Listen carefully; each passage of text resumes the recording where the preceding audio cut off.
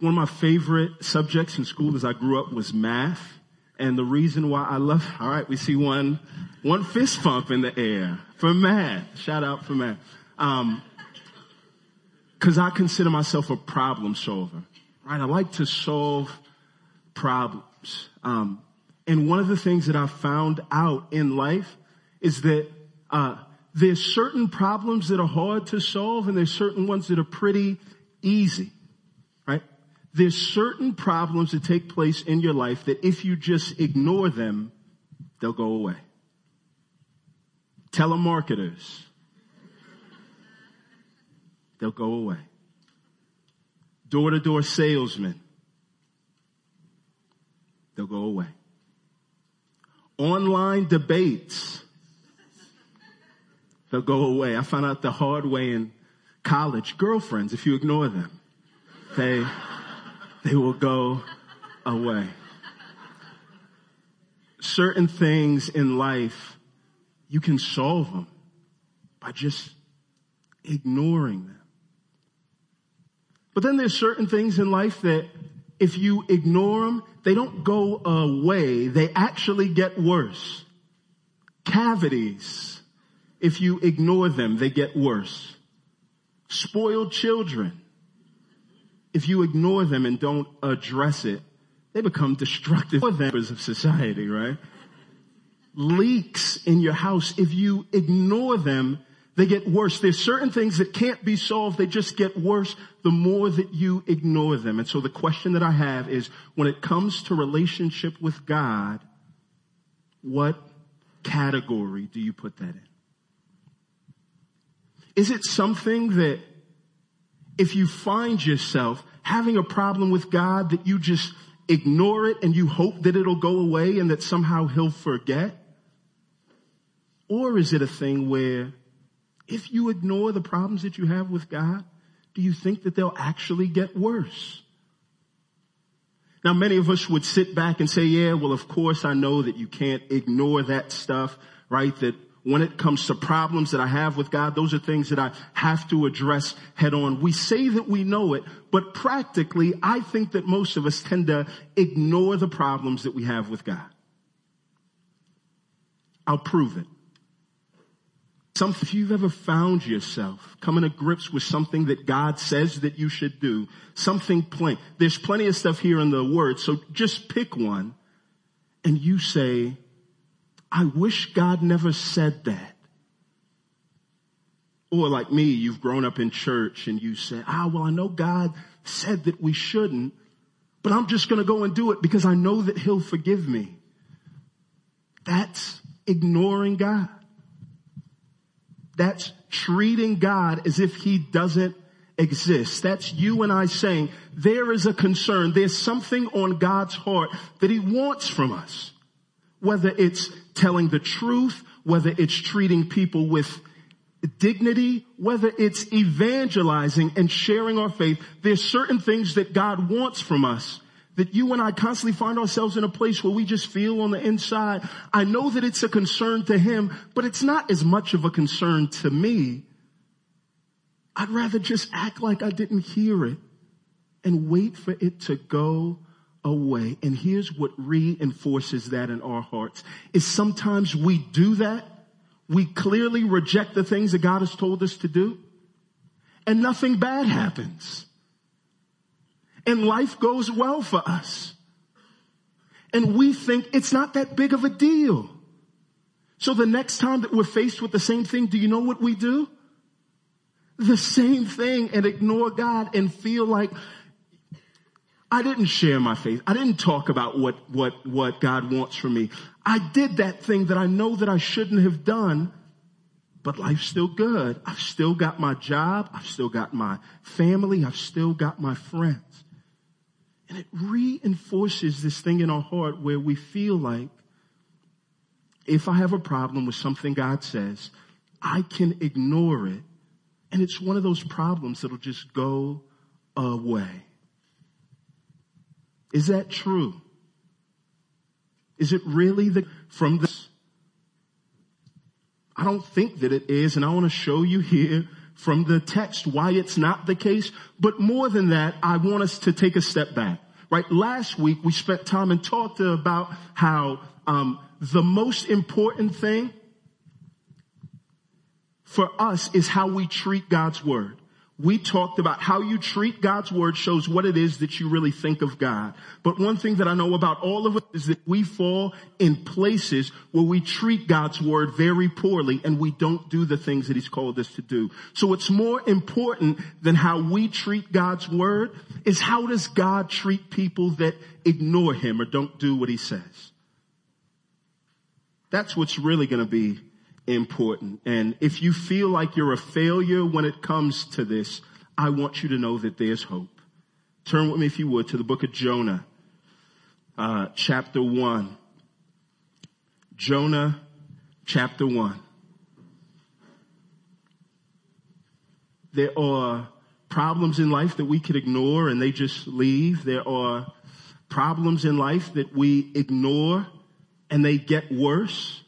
I asked you, which one do you think your problems with God fall into? And that was kind of a trick question, because the main point that I want to make today from this text is this: God won't be ignored. God can't be ignored. Running from God doesn't stop God's engagement with us. It just starts God's pursuit of us. God can't be ignored. He refuses to be ignored. Jonah chapter 1, starting in verse 1 through 3. We're all familiar with this story. Jonah is a man. God's been clear with him, right? Clarity is never the problem when it comes to doing God's will. God's abundantly clear with what he wants from us. It's a conceited and a stubborn heart that thinks that we know better than God that causes us to turn from God. God's clear with him about what he wants him to do. And Jonah doesn't say a word to God, but he goes the opposite direction and ignores God. If you found yourself in a place like this, I want you to know that there's hope. Starting in verse 4, here's the very first piece of hope that we get. When we ignore God and we think that we've got away with it and things go well, it's this. Here's what God does. God disrupts our false sense of peace. God disrupts our false sense of peace. Starting in verse 4, it starts with this one word, but. We're going to stop right there. Anytime you see this word in your Bible, highlight it, underline it, put a star next to it. It's one of the most important words outside of God that you're going to read in your Bibles because it gives you a contrast. It tells you that whatever's getting ready to be said here comes in direct relationship to what was just said before. It starts off and it says this, but, so we go back to verse 3, right? But Jonah rose to flee to Tarshish from the presence of the Lord. He went down to Joppa and found a ship to Tarshish. So he paid the fare and went down into it to go with them to Tarshish from the presence of the Lord. And verse 4 starts off and says this, but as Jonah's trying to leave from the presence of God and ignore him, but the Lord hurled a great wind upon the sea. And there was a mighty tempest on the sea, so that the ship threatened to break up. Then the mariners were afraid, and each cried out to his God. And they hurled the cargo that was in the ship into the sea to lighten it for them. But Jonah had gone down into the inner part of the ship and had lain down and was fast asleep. So the captain came and said to him, "What do you mean, you sleeper? Arise, call out to your God. Perhaps the God will give a thought to us that we may not perish." The very first thing that takes place with God not being ignored and God pursuing us is this. God comes and God will disrupt our false sense of peace. We spend so much time as Christians or folks that find ourselves in church praying that God would calm the storms in our lives, praying that God would take away the storms. And we do want to pray for those things, but we want to acknowledge that sometimes it is God that actually causes the storm. this starts out and it says Jonah led, and it's not just that there's this storm that takes place. It says that God causes this storm. Why? To wake up Jonah. As he's fleeing from God's presence, he just so happens to find this ship that's going to take him to west of the known world. He has enough money to pay for fare on this ship. He gets on this ship and he doesn't even have to do any work. He goes down and he goes straight to sleep and things look good.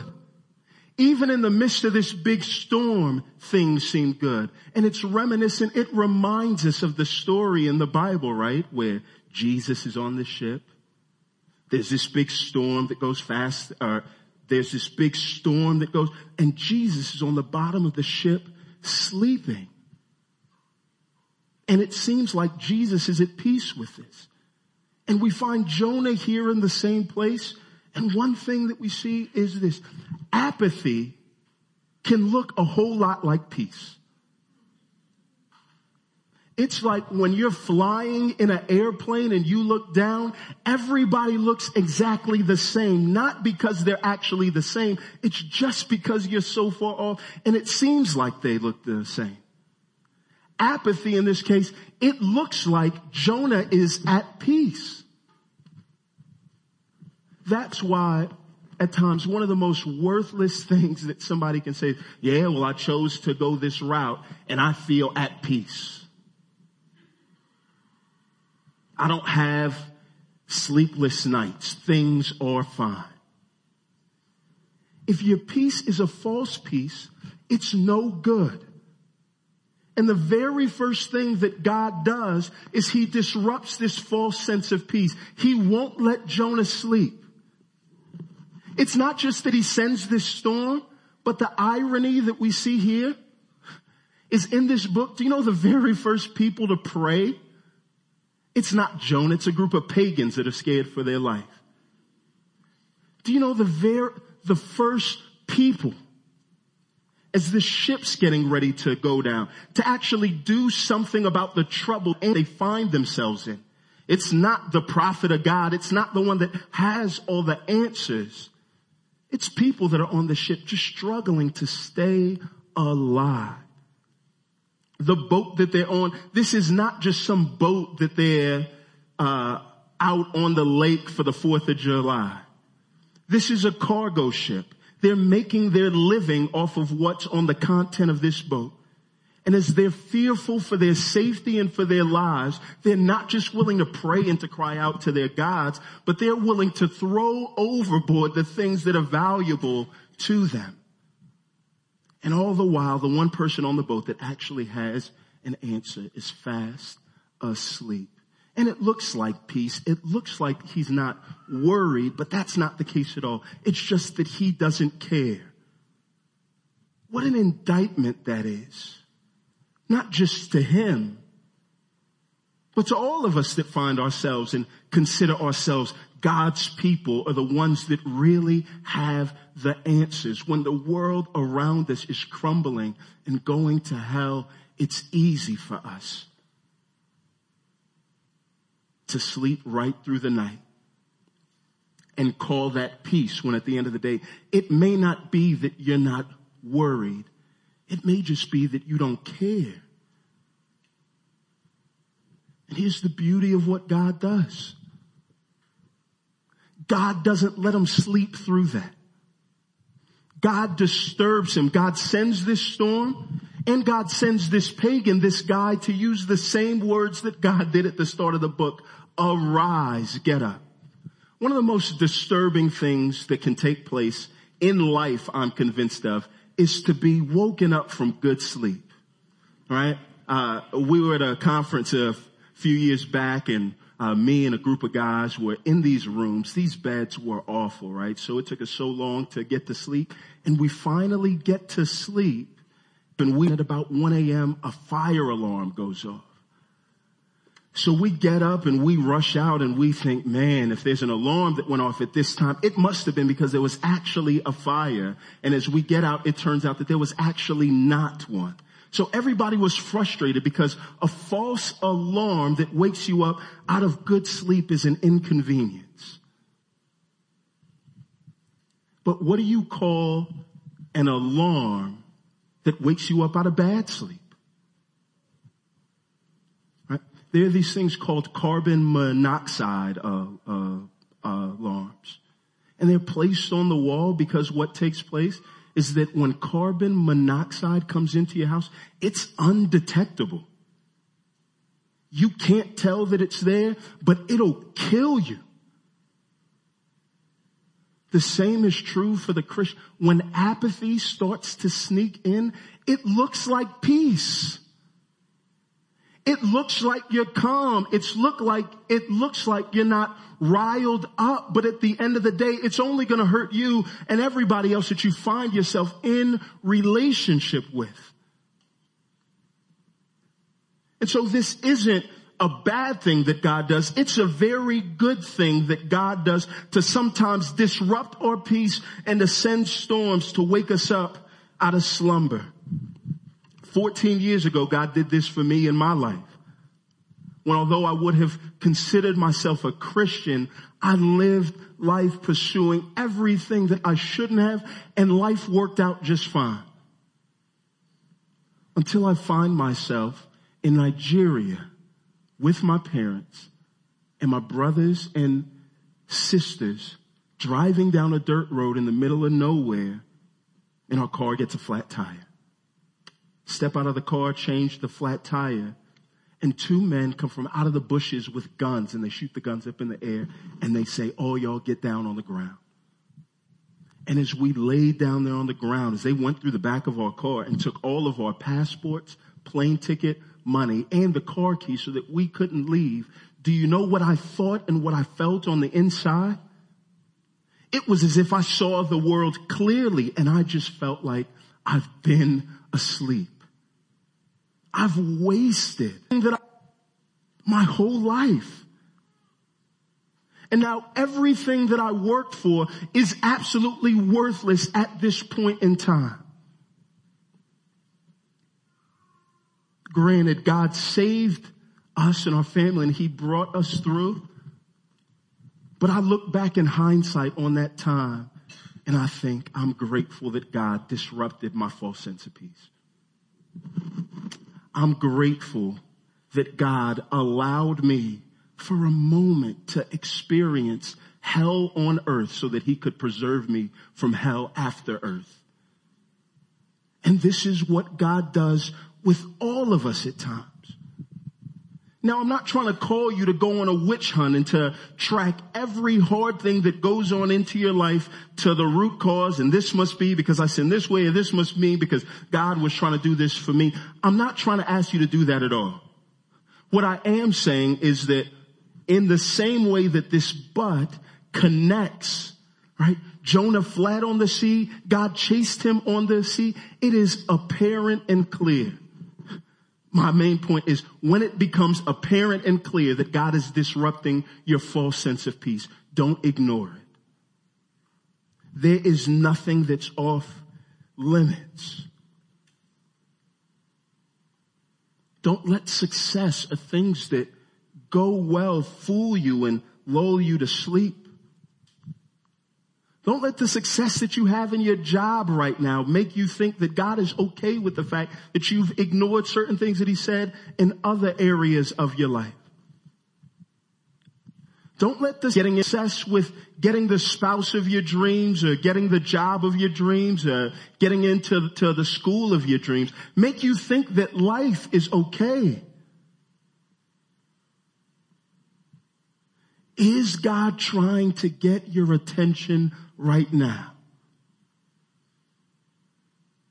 You may find yourself here today as somebody that, for all intents and purposes, has run from God. Your life is one clearly where, I try to get away. I try to avoid what God says when I hear Him. I'm not really eager to flock to hear His word or to surround myself with people that are going to tell me those things. If you found yourself here today and you feel a little uneasy, that may be God graciously just disrupting this false sense of peace, just to get you to take a step back and to look at life. God doesn't stop there, though. He's gracious, and he does choose to disrupt our false sense of peace. But then he goes on. Verse 7 says this, and they said to one another, "Come, let us cast lots, that we may know on whose account this evil has come upon us." So they cast lots, and the lot fell on Jonah. Then they said to him, "Tell us on whose account this evil has come upon us. What is your occupation? Where do you come from? What is your country, and of what people are you?"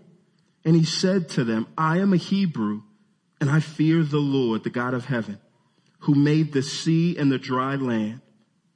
Then the men were exceedingly afraid, and they said to him, "What is this that you have done?" For the men knew that he was fleeing from the presence of the Lord, because he had told them. God doesn't just disrupt our false sense of peace. Here's the next thing that God does. God puts on display the horror of hollow words, of empty words. Right? I want you to see again. This is not just Jonah. This is not just the story of a man coming to an awakening of the ways that he's run from God, in the same way that our story is not one of us just waking up one morning and saying, "I get it." God is behind all of this. So once they bring him up, do you know how they try to find out who's guilty?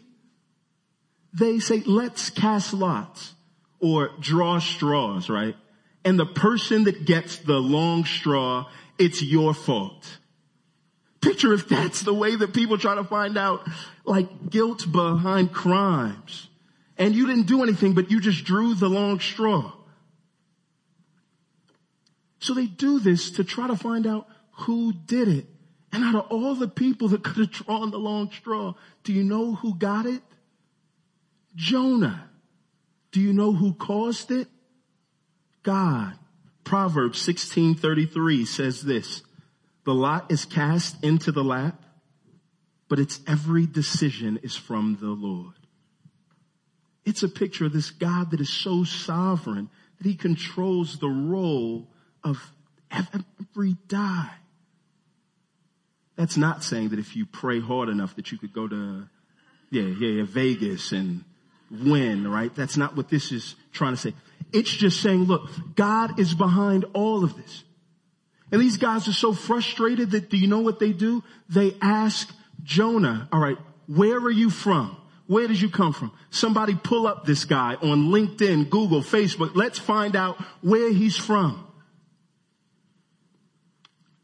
This is how deep his apathy goes. It's his fault. He knows that it's his fault. And when they ask him to tell them about himself, look at the words that he'll use. Verse 9, "And he said to them, I am a Hebrew of Hebrews, and I fear the Lord." Hollow, empty words. That word that's used there for fear is I worship, I reverence, I stand in awe of this God. Jonah's honest, but his words are hollow. They're empty. They're worthless. And at the end of this, these guys that are here that have been put in harm's way because of what he's done, they're horrified. They say, how could you do this? A few years ago when I moved to Atlanta, me and a pastor friend of mine that we moved here to start a church with, we would play in these basketball leagues here. And we didn't get along with the refs very well. Him more so than me. There was this one game, I'll never forget it. The refs were awful, and he was berating these referees. I mean, just rude, not demeaning stuff, but he was going in on them, right? To the point where the referees are they're fed up. So we stop at halftime and they say to him, man, you're criticizing me and my job. What do you do? And he says, I'm a pastor. And they say, what? And he says, I'm a pastor. And all three of the refs laugh. It was so embarrassing, right? More for him than it was for me. You know, I just kind of slid off to the side, but it was embarrassing. Why? Because his words were empty. You're a pastor, so you have a church where you tell folks all of what that they should do. And now here you are in a city league game that means nothing, and you're treating us this way. It was embarrassing. And he was exposed, and we ask ourselves, well, does God do that to us at times just to embarrass us? No, because at the end of the day, do you know who takes a bigger hit than he does? God. Yeah. Romans 2:21 says this. You then who teach others, do you not teach yourself? While you preach against stealing, do you steal? You who say that one not commit adultery, do you commit adultery? You who abhor idols, do you rob temples? You who boast in the law, dishonor God by breaking the law. For as it is written, the name of God is blasphemed among the Gentiles because of you. God sends Jonah to preach his grace to people that are far from him. But on this ship, do you know the people that are more exemplifying God's compassion and love and grace? The people that he was sent to go and preach to.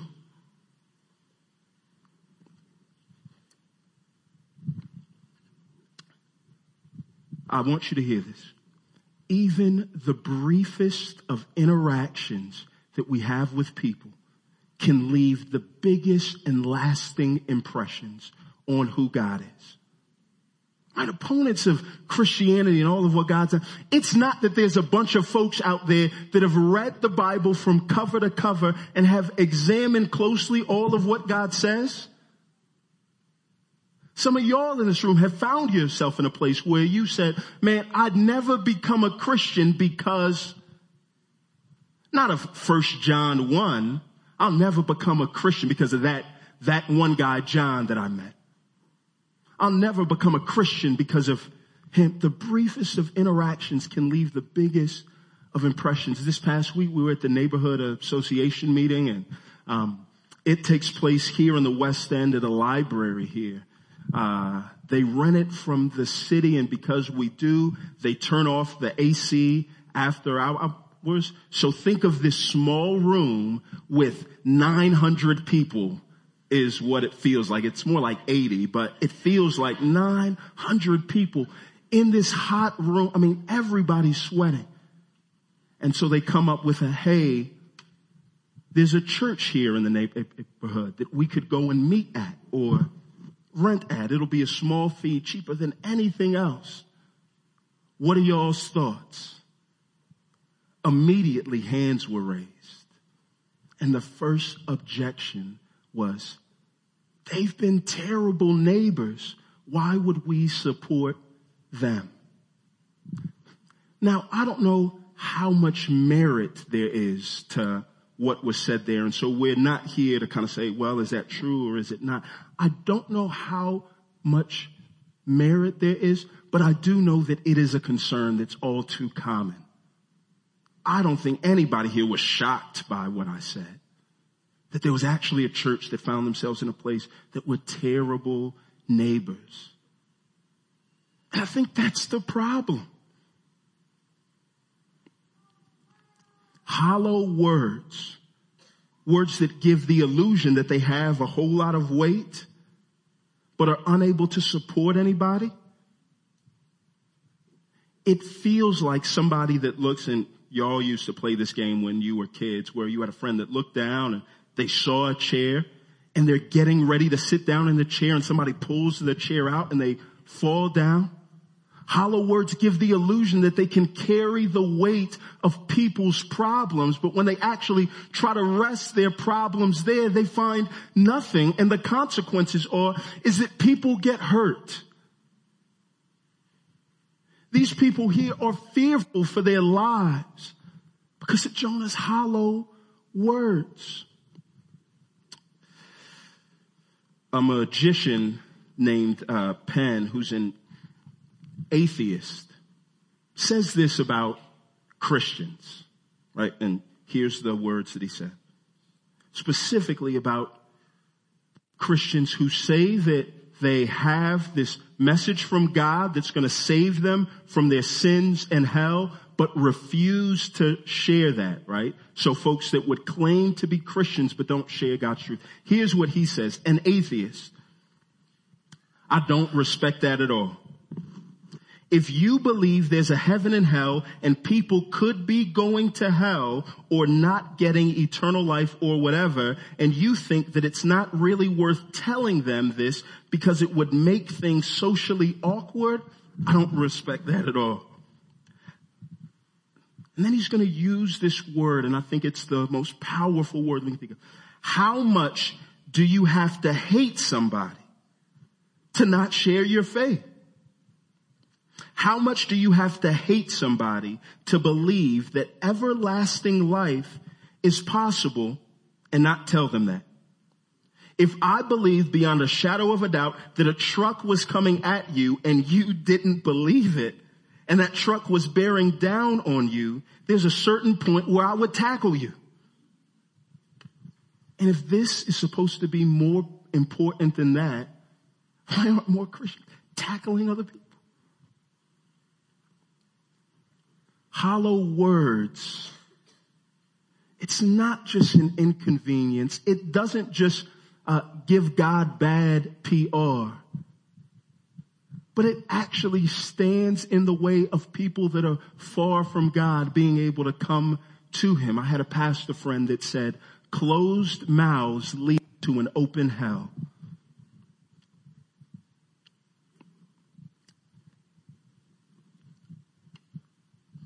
Here's the beauty of what takes place, though. Here's the benefit of being a part of a church community. Finding yourself in a group that believes this same thing about the horror of hollow words. The benefit is this. One, we all know that we have the same stuff inside here. There's nobody that's more fixed up than anybody else. So one, hollow words shouldn't surprise us. But two, we shouldn't settle in them either. As a church, one of the things that we've committed to do is to say, hey, I know that in some way, shape, or form, there's going to be somebody, and you're going to have some area in your life where your words seem like they have this weight, but your life really doesn't match up. So what I want to do as a brother or a sister is to help fill in those words. It's to call you out when I don't see that things match up. It's to help bring some weight to all of those words. Here in a place where it's safe so that you don't leave out and let those hollow words influence how strangers think of our God. Right? The benefit of community is this, that you find yourself in a place where the things that people will say about you behind your back, they'll say it to you, to your face, so that you can grow. And you don't have to stay in the same place.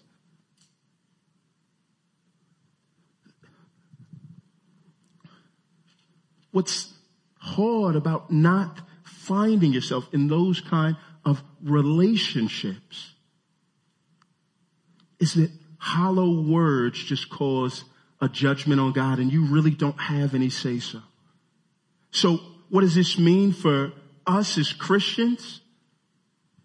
Those that love God and talk a great game about how we serve this God that keeps us safe. It means that you being lazy at work or on your job causes more harm than good. It makes all the words that you say about the fact that you fear God and worship a God who created the concept of work and said that it's a good thing. It makes those words hollow. You have an amazing opportunity, not just with strangers, but parents with your kids, husbands with your wives, people that you see day in and day out, to fill in those words.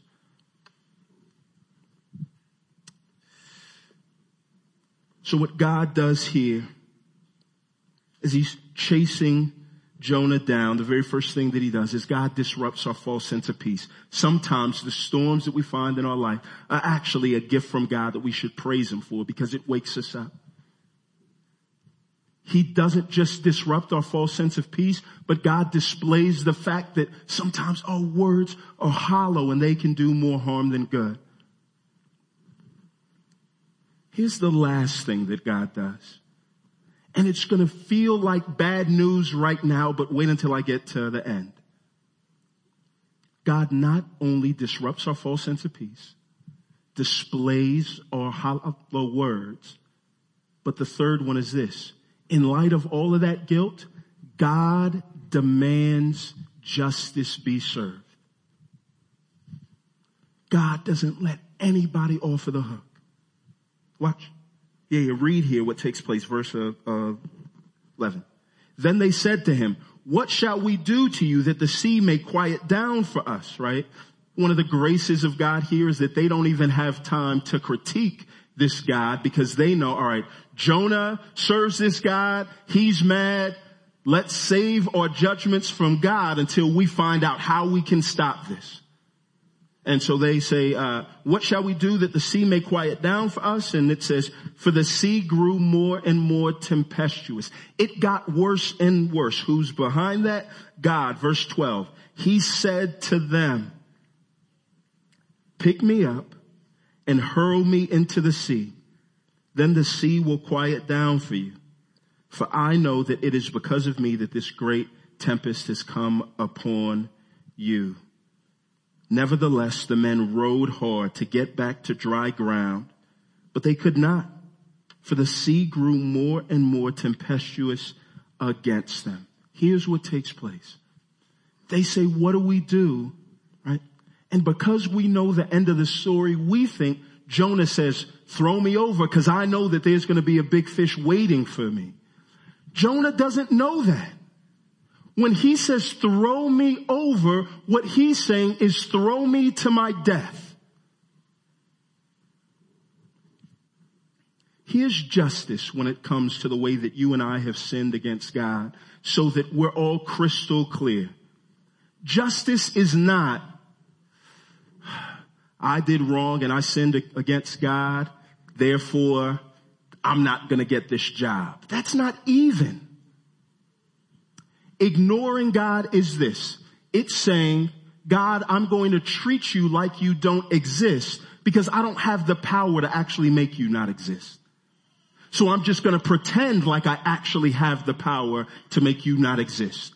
Ignoring God is calling for God's head.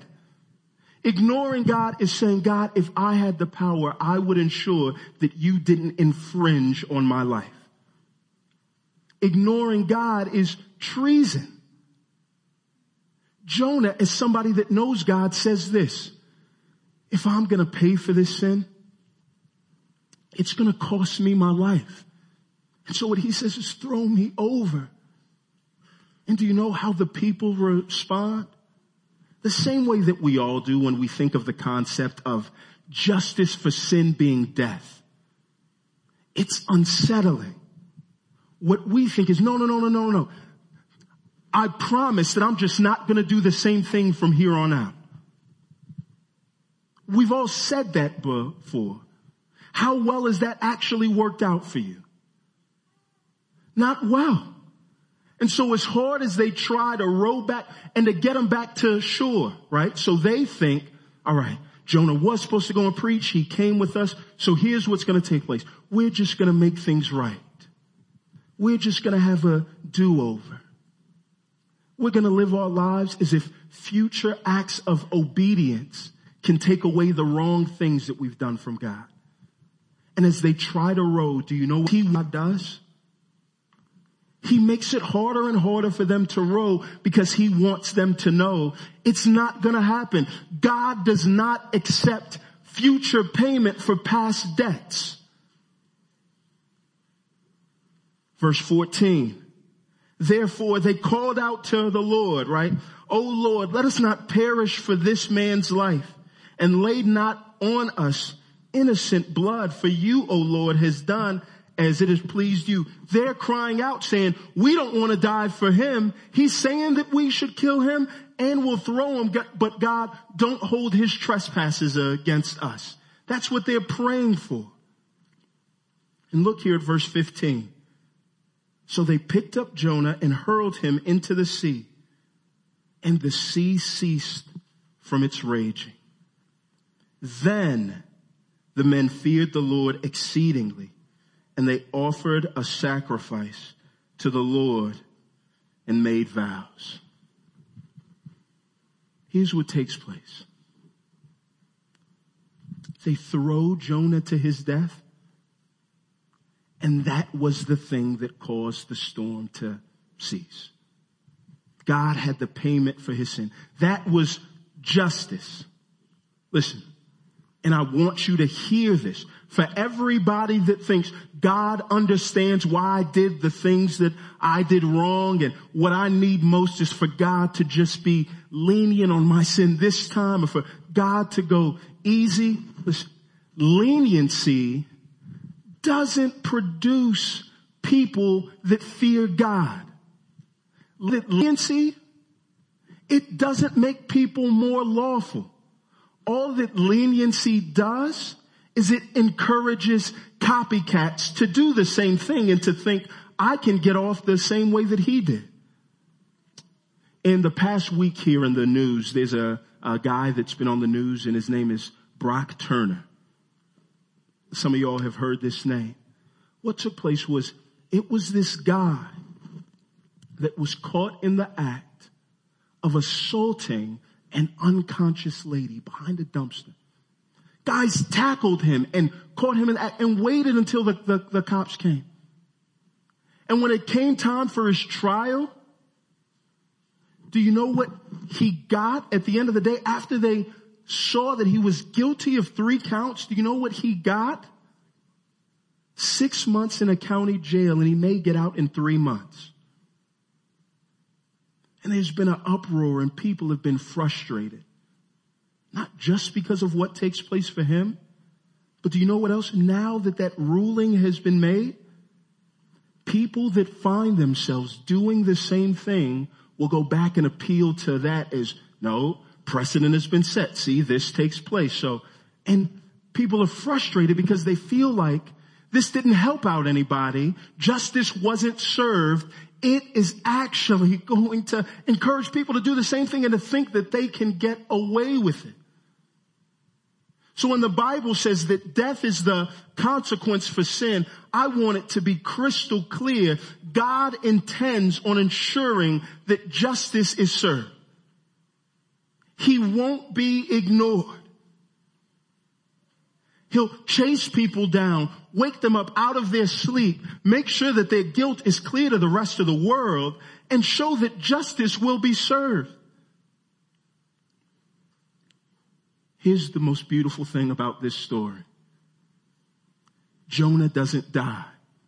Verse 17 says this, and the Lord, the same Lord that caused this the same Lord that caused the storm, that kept the storm going, that called for Jonah's head, and the Lord appointed a great fish to swallow up Jonah.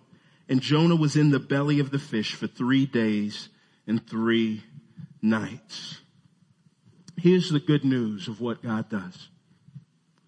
God shows the depths of his compassion by chasing people that don't deserve an ounce of it. That's the beauty of the gospel. That's the good news. The good news is this. God demands that justice would be served so that people would see him rightly and praise him and fear him. But here's what God does. Jonah didn't get God's justice. Jesus got God's justice. The good news of the gospel, the reason why God chases us so hard in the midst of our sin, is not because he's saying, I want to chase you so that I can tell you what you did wrong. It's God saying, I want to chase you down so that I could give you this good news. A few months ago, I got this letter in the mail that came from property out in Houston, and I've had some trouble with it in the past, and so my very first thought was, how did they find me? They always find me, right? We've all gone to like schools and stuff where you can move 6 times, but when it comes to people trying to get money, they'll find you. When I opened it up and I read a little closer, what I found out was, wait. This wasn't a bill. It was actually a check. Praise him, right? So I went from saying, how did they find me, to boy, am I glad that they did. I want you to hear this, especially for those who may find yourself here right now and feel like I'm running from God because I know that he's called me to do things that I don't want to do. It's this running from God is running towards God's judgment. You cannot ignore him. He won't be ignored. But the beauty is that God chases us down to show us at the end of the day, justice is going to have to be served, but justice was served not on Jonah, but Jesus. And the reason why we read that passage in Mark about Jesus getting on the boat and calming that storm is for us to see that the Bible only makes sense in so much as we read all these stories and it points forward to Jesus. Jonah was asleep on the bottom of this boat because he didn't care. Jesus found himself on a boat in the midst of a storm and he was asleep. And when they woke him up and they said, do you care that we're going to die? What he said is, it's not that I don't care. It's that I'm not worried. The way that this boat was calmed was by Jonah's absence. They had to throw him off. When Jesus saw the disciples in Mark, and they're in this boat in the midst of this storm, and the seas are raging, do you know what calms the storm? Jesus' presence on the boat. He steps in. They had to throw Jonah off. These sailors are praying, saying, we don't want to die for somebody else's sin. Do you know what Jesus does? He volunteers to die for our sin. These sailors are praying, saying, God, don't hold us responsible for rightly punishing the guilty party. Do you know what Jesus says to the people that are guilty of killing an innocent man? God, don't hold them responsible for their guilt. I'll take that. When God forgives you of sin, God is not being lenient. He's not letting you off of the hook. I want you to know justice is served. It just wasn't served on you. That's the good news. That's why God's been trying to chase you down. If you feel like I've run from God, I don't want to hear what he has to say, it's because you haven't heard all of what he wants to say.